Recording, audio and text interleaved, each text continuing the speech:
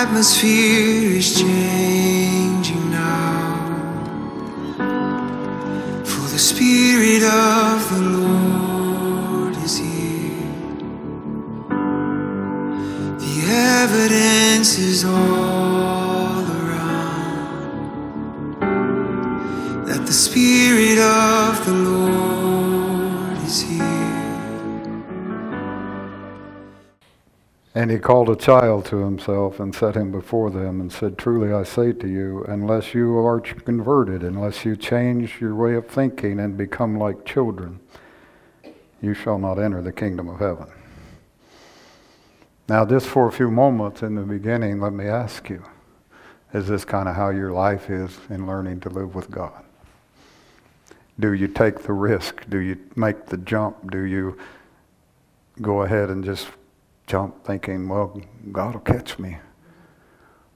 Or do you live it carefully, not certain that he really meant it when he said he's your Father? If he's your Father, you've got to start with some things, and that's what I want to do in this last Sunday of 2017, is go back and talk about some things where we start. Because we're going to go into some things that are much more intense. But let's think about where we start, where we begin. I'm not going to take you to every scripture. I will take you to some. The one I just read is in Matthew 18, verses 2 and 3. And look what this came out of, by the way. The disciples came to Jesus saying, "Who then is greatest in the kingdom of heaven?" Who gets to preach this Sunday? And the reason that's fresh on my mind is because I know a church where that has become an issue, and it shouldn't. Where somebody wants to be recognized to the point that they will say, "Well, Pastor, you've been in the pulpit too many Sundays. I need a turn." And that doesn't happen here, by the way. It just doesn't. Not, but it's all those kind of things where I want to be something, and Jesus says, unless you change that thinking and become as a child, you're not going to enter the kingdom of heaven. You're not going to experience Father's realm.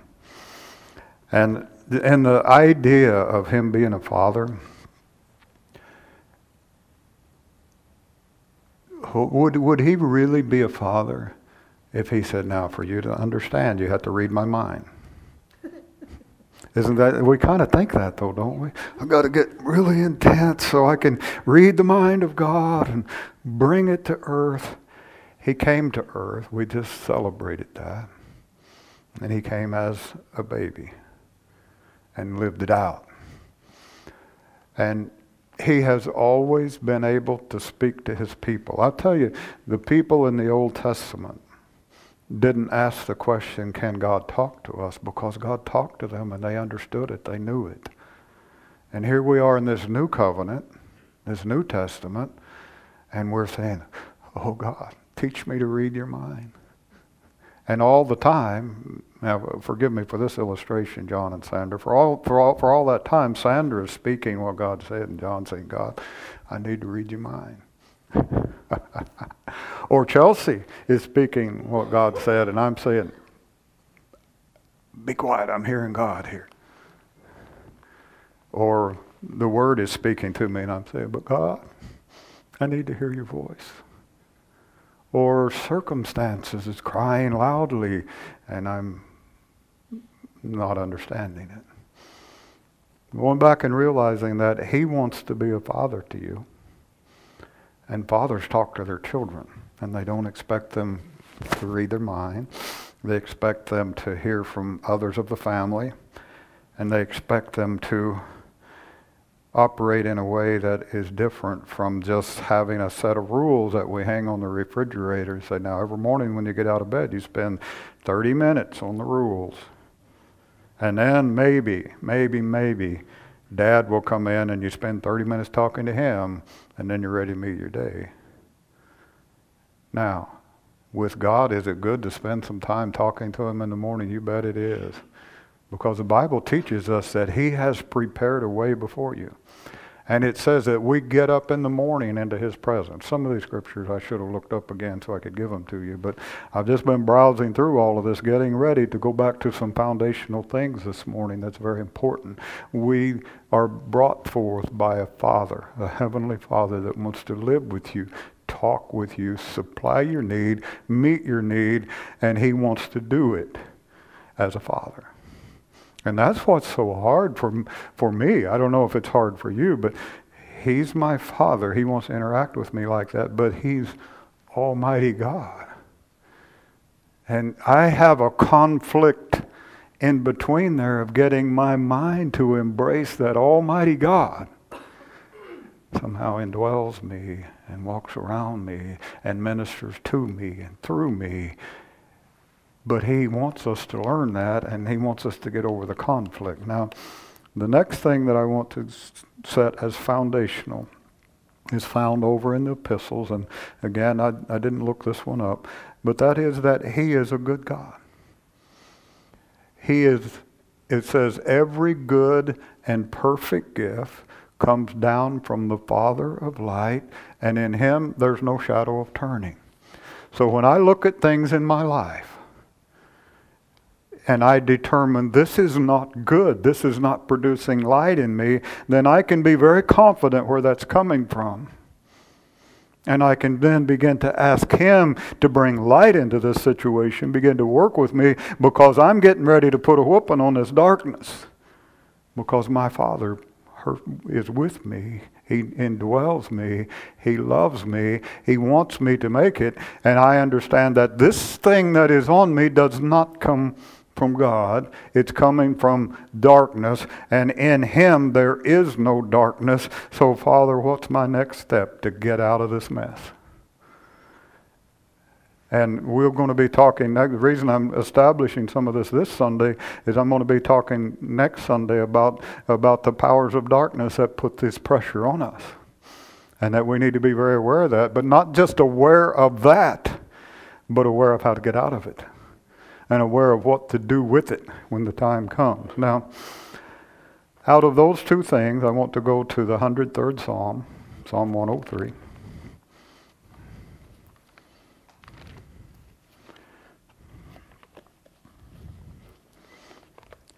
And just begin to start to work through this a little bit.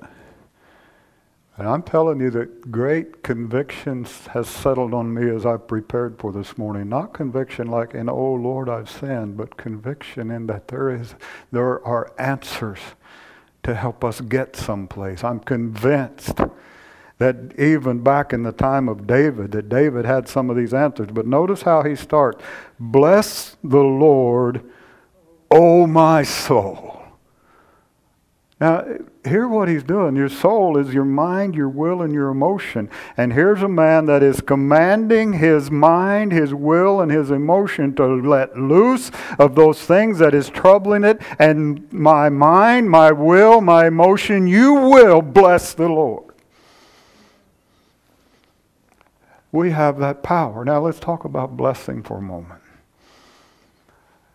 It's a word that's derived from a lot of the old covenant things, and I won't go deeply into that part of it, but there is a picture of the old patriarchs when they would bless their children, that they would, a lot of times they would go down on one knee, and their child would either kneel or bow over before them, and they would place their hand on it. But the symbolism was this. This father that had accomplished all of the things that this child now lived in was coming to this child's level and saying, I'm releasing upon you the things that this household has produced. Now, blessed, and Jesus went on and on and on about blessed are those, blessed are those, blessed are those. Father literally gets down and gets involved in what you're involved in when you live this way. But there is a law of the Spirit in Christ Jesus. There's a way to live that he gets involved in. But now David, understanding the blessing of God, is now saying, my mind, my will, and my emotion, I command you to get involved with what God's involved in. Bless the Lord. You don't live down here and ignore what He's involved in. Bless the Lord, O my soul.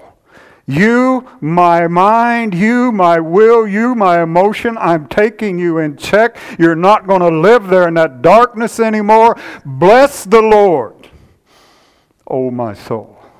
And all that is within me, bless His holy name. Understand that His character is different than our character. That's what holy means, that He's set apart. He lives differently. His character, his integrity, His honesty, etc., is different than ours. And I'm telling my soul, you embrace the way He lives. And while you're doing that, forget none of His benefits, verse 2. Forget none of His benefits. Don't forget my mind, my will, my emotion. Don't forget that in your coming into order, you're beginning to think as God thinks. You're beginning to walk as God walks. Understand that there are benefits involved in that. There are those that would tell you you're supposed to just bless God because He's God, and you're not supposed to have those in mind. We're human. We have those in mind. We think along the lines of benefit. The Bible talks about over in Hebrews that I believe it was Moses or Noah, somebody, it talks about how they did it for the reward. They were put in that great chapter of those of faith, but what they did it for the reward. So if you're not doing it for anything else, do it for the reward. Do it to understand that because of this there will be life working in you. And don't forget those benefits as you move along. And now, here's some of the benefits. He pardons all your iniquities. Now let's consider that for a moment. Because many of us live in the shadow of our iniquitous descendancy. You say, well, I don't think I do. Do you not? When you say, I'm like this because my family has always been like this. Or, my dad was like this. What are we doing? We're living in our iniquity. We're letting the power of iniquity come upon us. And we do it in another way. Now we haven't had this conversation, but as if Si and I were talking, and we agreed together that we have this problem because men are just like this, we would be living in iniquity. We would be letting the power of the sin that has marked men for generations determine where we're living right now. But He says that He'll forgive all your iniquities. You don't have to live there. That you don't have to live there. Now, don't raise your hand because I don't want to embarrass anybody, but how many of you feel like you're born again? I do. But here's something I've begun to realize is I need to be born again almost every day. And here's what I mean. Is that Glenn Berry back there is not alive anymore because he died together with Christ. And when I was drawn to Christ and I accepted Him, this is the guy that's alive now, not that guy back there. Now, we need to realize this. There's so many illustrations that I could give you that I won't give you right now because it's too personal to some people. But just in a general sense, there's been so many situations that I've been put in with my family where I realize I'm having a choice right now. I can either be the guy with the iniquities of the family, or I can be who they're trying to get me to be, to rise up and be who I am. And who I am is born again of the Spirit. Who I am is the guy that walks with God and almost desperately wants to please God. That's who I am. And He's forgiven all of those iniquities. They're in the sea of His forgetfulness. I'm not who I was. And I'll tell you what, if you live like this, you'll find that you're not who you were yesterday. Because you're living in the newness of His mercy every morning. Now, the reason I go giving you some background on that is because it says that now who heals all your diseases. Almost every disease known to mankind has come out of the living, insistent living in ways that are not God's ways. And he said, if you'll understand that one of the benefits is that God heals you from yesterday, He forgives you for yesterday, you can live in the healing of today. That's amazing, isn't it? But to do that, you've got to realize that there's ways of the Spirit in Christ Jesus. There's laws of the Spirit in Christ Jesus. And you can't keep breaking that law and live in His health, live in His healing. Because most of the time you're going back to what fit yesterday and saying, that's who I am. I'm going to live there. And it brings all kinds of darkness, all kinds of conviction of the soul upon you. And you got to live different than that. Now there's just illustration after illustration that come to my mind. And I hope I'm not suppressing the Spirit by not giving them, because I think it would make some people that might be watching this uncomfortable for me to say it. But God will pull you out of your yesterdays and present you in the day. And then you got a choice. You can become the guy of yesterday, apologetic for living, or you can become the guy of today that says, oh, the Spirit of God works out from me. Let's just present ourselves and see here what He will do. And knowing that it's not your power, knowing that it's not your ability, knowing that it's not you, but you're presenting yourself, who redeems your life from the pit. Part of the benefits. You say, man, I've been in a pit for a while. Well, He will redeem you. Here's the thing. You're in a pit. If you are, you're in a pit because you feel like you're worthy to be in a pit. Redemption has to do with once again deemed worthy. It's an old English word, from an old English word, deem, and it's to redeem. To deem means that you are deemed worthy to be something. Redeem means you lost that worthiness, but you restored back to worthiness. But I didn't do anything. No. You're redeemed by the blood of the Lamb. Don't forget His benefits. Don't forget that He forgives your iniquities and He heals your diseases. Don't forget, and I'll do this in the face of the camera, that I don't have to be like the Berry family. I got the opportunity to be like His family, like the family of God. Think about that. You can be those that are marked and put in a place like Hebrews chapter 11, where it said that they didn't receive all the promises, but they were marked by faith. And I want you to consider this one thing right now, because I know that I'm covering territory pretty quickly. But a lot of times we think that God sees us and looks at us in our worst moments, and that's where He holds us. He doesn't. You remember what happened when Sarah was listening in on the visitation of the Lord on Abraham, and He began to say that, tell Abraham that your wife will have a child, and the whole nation to the earth will be blessed. What did Sarah do? She laughed, didn't she? And the word is a mocking laughter, like, yeah, right. Sure I will. But how did God see Sarah? He inspired the writer of the Hebrew that says, by her faith, she bore a child. By her faith. That's how God saw her. Yes, she laughed, but she began to do what was necessary to have a kid, because in the end, God had spoken. And what I'm telling you is God doesn't remember you as your weakest point. God remembers you at the time that you said, I accept you into my life. And Lord, as you guide my path and change me, I'm going to walk in ways everlasting. I'm going to go down paths of righteousness for your name's sake. And even if I walk through the valley of the shadow of death, I'm not going to fear evil, because you're with me. I'm not going to forget all your benefits. You heard a medley of song? That's medley of Scripture. I'm telling you that when God looks at you, if He could take you down the halls of history and finally plant you in front of what you see, He sees the finished product. And the day you were born, the day you began to reach out to Him, it was inscribed forever in heaven what you would be. And there's nothing can keep you from going there except you. And that's if you forget His benefits, because He's got that covered. Now, I'll use an illustration out of my own life just recently.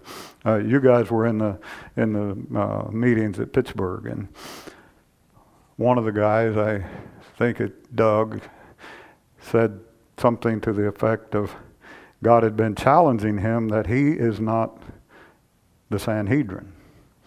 Now, I'll give you a quick Bible history lesson. There were the scribes, the Pharisees, the Sadducees, the can't sees, won't sees, don't sees, and then there was the Sanhedrin.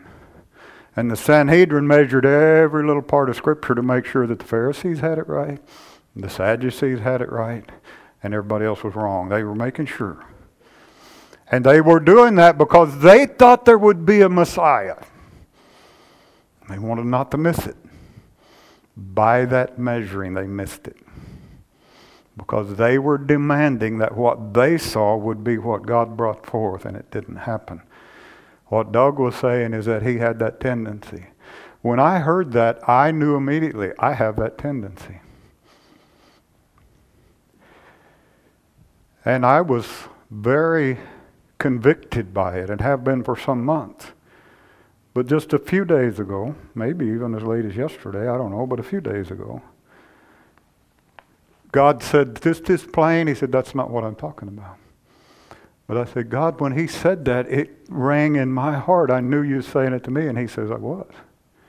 But what you heard was a correction. What I said was an encouragement. Because I was saying to you, your need to know does not indicate that you're of the Sanhedrin. Your need to know indicates that you want to know me almost desperately. And he said it was positive, it was not negative. Now, think of these things that you read in the Bible, and immediately you hear an accusation. By this you will know them, by their love one for another. Now, how many of you hear that as a condemnation? Well, I just don't love like I should. But that's not what he was saying. He's saying, you guys, this was the covenant meal. He was sitting there talking to these guys that were going to establish the covenant. And he said, the whole world's going to know you because you're going to love each other. That doesn't mean that we always like every little detail of somebody's personality. But even if I don't like every detail of your personality, you need something as a child of God, and I can provide it, I'll do it. I love you. There's many of my family that I don't see eye to eye with them, but I'll tell you, if they cry out in need, we'll help them. It's our love one for another. And there's over and over in Scripture that we've taken the negative connotations of Scripture and applied them, and thus not being able to walk as we would walk as children with our Father and with our family. And I'll tell you what, there's many things that we say among ourselves that because of whatever, we take it wrong. Why? Because they don't say it like I would say it. So if they don't say it like I would say it, they must be saying it against me. And so we have what kind of reaction? Certainly not that we're reacting to someone whose iniquities is pardoned, but we react to somebody that's living in the darkness of iniquity when they're not at all. We are. You see, all of this is old, it's foundational stuff. It's stuff that we need to go and reestablish because we're going somewhere fresh. And to go somewhere fresh, you got to bring forth from the old and get that foundation established so you can walk forth into the new and the fresh with confidence, realizing that just as certain as there was a written law, there is now a law of the Spirit in Christ Jesus for us to live by. Now, hear me. I'd say many of you received that statement negatively. And that's not the way I mean it, and that's not the way the Spirit means it. The Spirit says, now, yeah, there's things to do. There's ways. And if you live in that, you're going to have it all. That's what he's saying. He's not saying, you don't live in that. He's saying, come on, just a little adjustment here. There's a voice will speak behind you saying, this is the way, walk in it, walk in it. Just walk in it, just walk in it. And he's going to find a newness of life, a freshness of spirit that you've never felt before. And you're going to find that the world doesn't have the hold on you anymore. Why? Because you're walking in ways everlasting. And you're becoming part of a kingdom that never ends. And a kingdom that more and more develops on this earth. And it's the design of Father to go that way. He can't let you be connected by the things of the world and bear His power. You would mess it up. But He'll let you bear His power if you'll walk in His ways. He redeems you from the pit, crowns you with loving kindness and compassion, satisfies your years with good things, so that your youth is renewed like the eagle. The Lord performed righteous deeds and judgments for all who are oppressed. He made known His ways to Moses and His acts to the children of Israel. Moses became so fascinated with God that he began to know His ways. But here's where it started. You follow it out in Bible history, and you'll see how it started. It started with Moses getting hungry to see God. He's saying, first he started saying, God, if you're not going with me, I don't want to go. Man, I live that every day now, because I found out what it's like to be out ahead of God. I found out what it's like to be out there without Him. And man, I'm just at the point now, God, if your presence, if your manifest presence is not with me, I don't want to go. I just don't want to go. And that's how Moses started. But then Moses got so hungry, he said, God, I just want to see you in all of your glory. And God said, Moses, a man at this stage can't see my glory. He can't handle it. But I'll tell you what I'll do. I'll let my goodness pass by. And I want to see the goodness of God in this nation. I want to see the goodness of God in this nation. In spite of everything that's going on, I want to see the goodness of God in this nation. And I'll tell you, His goodness is passing by us, and it's up to us whether we'll jump in and go with Him or whether we'll let Him just pass by.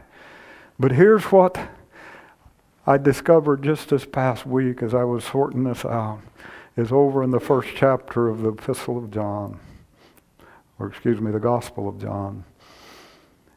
It says this. I think it's verse 12, maybe 14, probably 14. John chapter 1, verse 14. And we beheld His glory.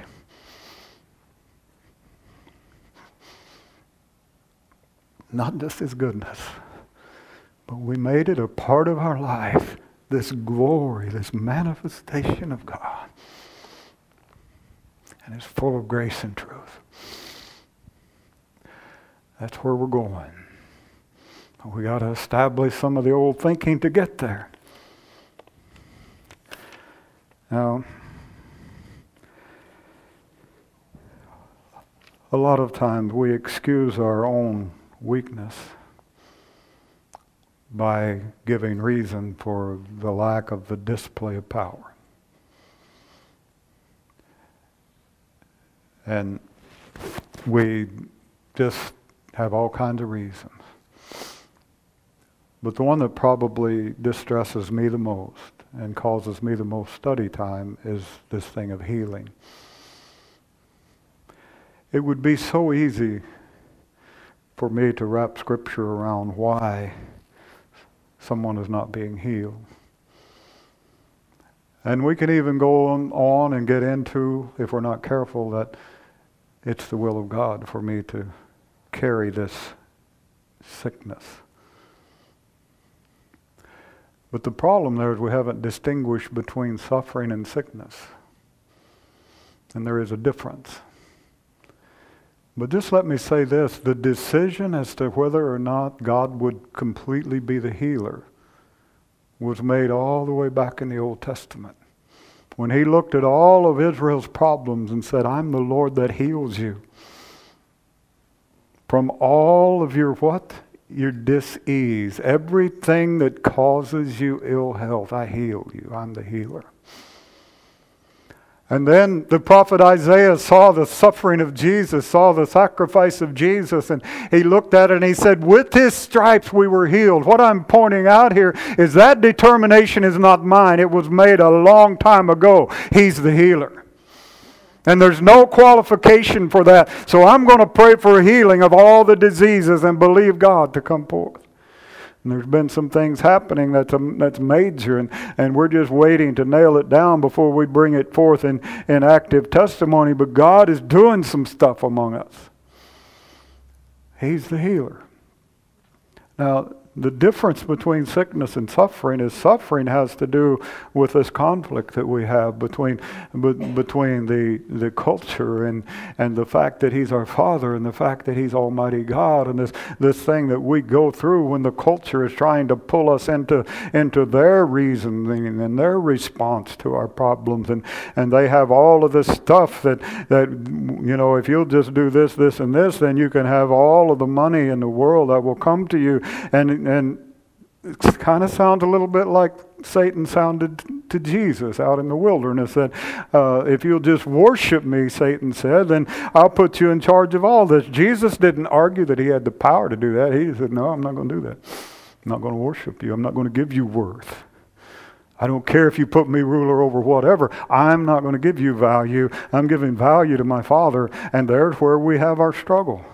We want to be looked at by the world as these successful people, and we want to do this and we want to do that, and we have this conflict of the mind that causes us emotional distress and dis-ease.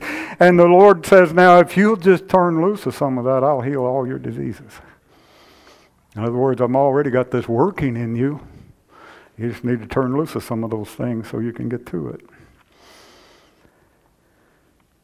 So just settle it in your mind. I don't have to decide. When somebody wants healed, I don't have to decide if it's God's will to heal. He made that decision a long time ago, and He told me about it. And the prophet saw it, and he declared it.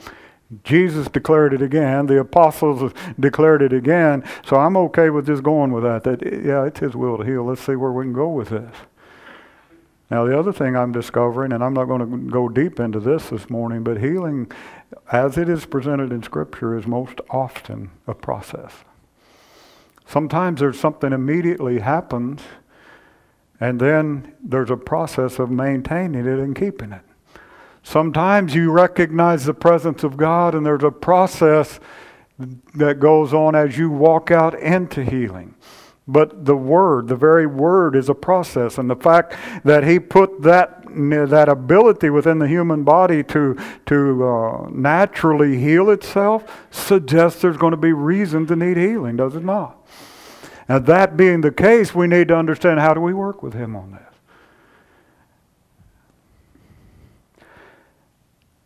I've seen, some of you would recognize the name Dale and Kay Cash. That God had given them, I believe it was for 17 years of marriage, that He had given them the promise that they would have a family. And in those years, they tried to get the money together to adopt and everything else, because physically they had not been able to have a child. And then she was pregnant and had a beautiful baby girl. And the doctors told them, well, yeah, but you'll never have another one because of this, this, and this, and this issue.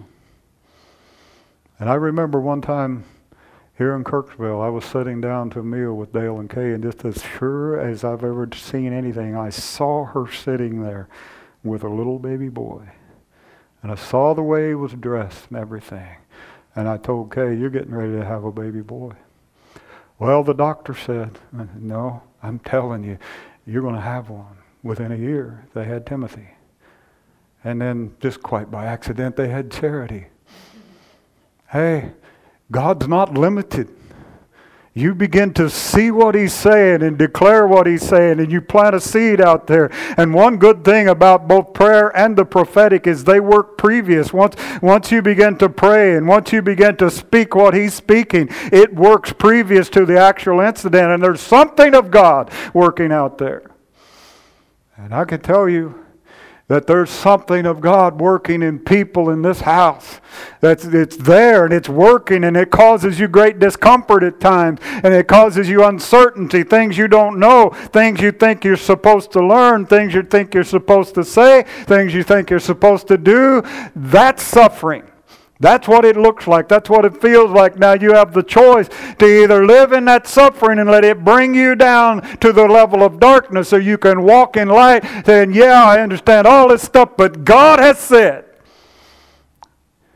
There are things that have been said privately to some of you that we'll never make public until you're ready to make it. But I'm telling you, walk in what has been said in the light. Walk in what has been said in the light. Because that's where God is. Dream with God. God is putting that in your mind so you can live in that while you're getting through this. And that's the great conflict, is understanding that yes, we live here, but we're going toward that, and there's something working in me that's going to develop that. This is often never spoken of at Christmas time, and it's not Christmas time, but I'm going to speak about it. That those wise men, does anybody ever notice that when they came to worship him, that the Bible switches the word, and they came to worship a child that was between 1 and 2 years old? They saw the light the night he was born. They had traveled toward that light for at least a year. However long it took them to get there.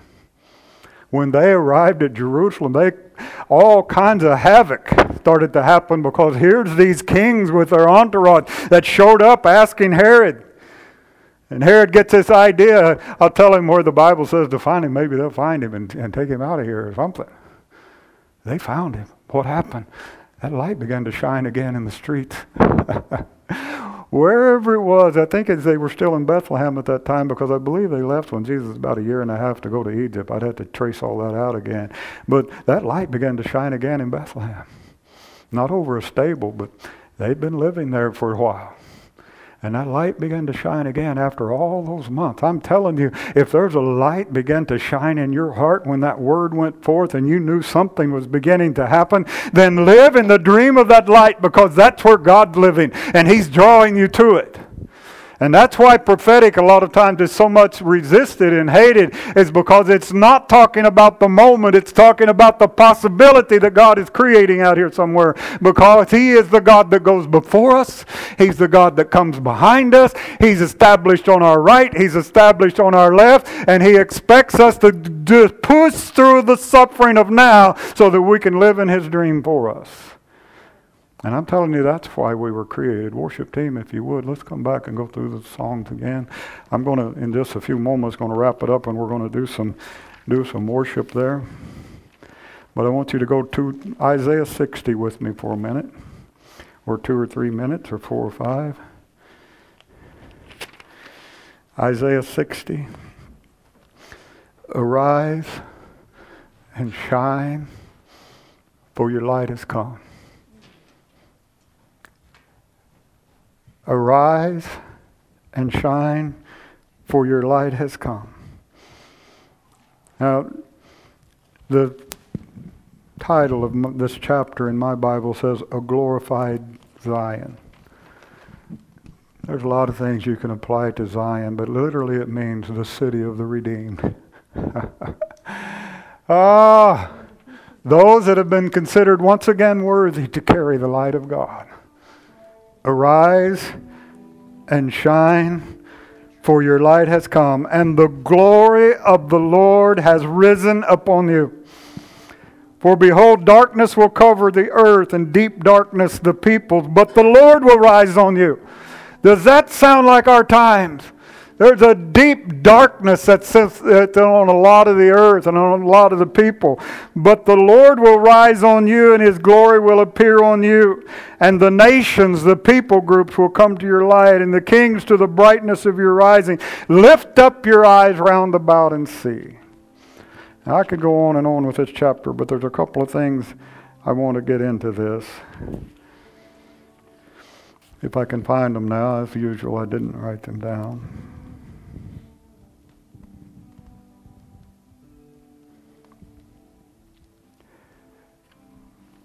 Well, you do the study. How's that?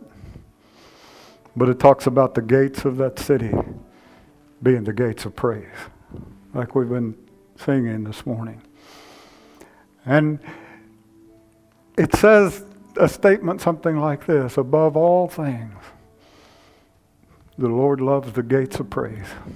The Lord loves the gates of that city. When we praise him, when we worship him, look what it says. Lift up your eyes round about and see. They all gather together. They come to you. Your sons will come from afar, and your daughters will be carried in the arms. He's saying when we begin to dream God's dream and to live in the light of what has been spoken about us, and do that in spite of the darkness that tries to overwhelm us, when we do that, they're going to come. And there's another scripture that says that in the day of His power, people will volunteer. We try to get people to do this and get people to do that. But I'm telling you, as it gets a little hard to stand up here sometimes. As we do that, as we demonstrate the light and people begin to come, people are going to be wanting to get involved. And that's what I see happening. I'm telling you, it's coming here. I've had various ones. John has seen it in some level at times, where he has seen it, I believe, if I remember right, multiple times where he was seeking God. He would see this parking lot full and people parking down the street. And you know what? That's really not what it's about. But in the end, that's what it's about. That the world will know that there's a God. And that it's not that, there's all kinds of things that maybe we could do to get out of some of this, but it'll just put us in more bondage if we do that, because then we'll be in bondage to the things of this world. And as for me, I'm going to be like David. I'm going to tell my mind, my will, and my emotion, you bless the Lord. You rise up to His level. He came to yours. Now you rise to His. And you bless the Lord. You bless the Lord. Don't forget His benefit. And remember, He forgives all your iniquities, all your reasons for why it's not working in you. He's forgiven that. And the Glenn Berry of yesterday don't live today. It's today where we live. Today is the day, Paul said. Now is the time to move forward.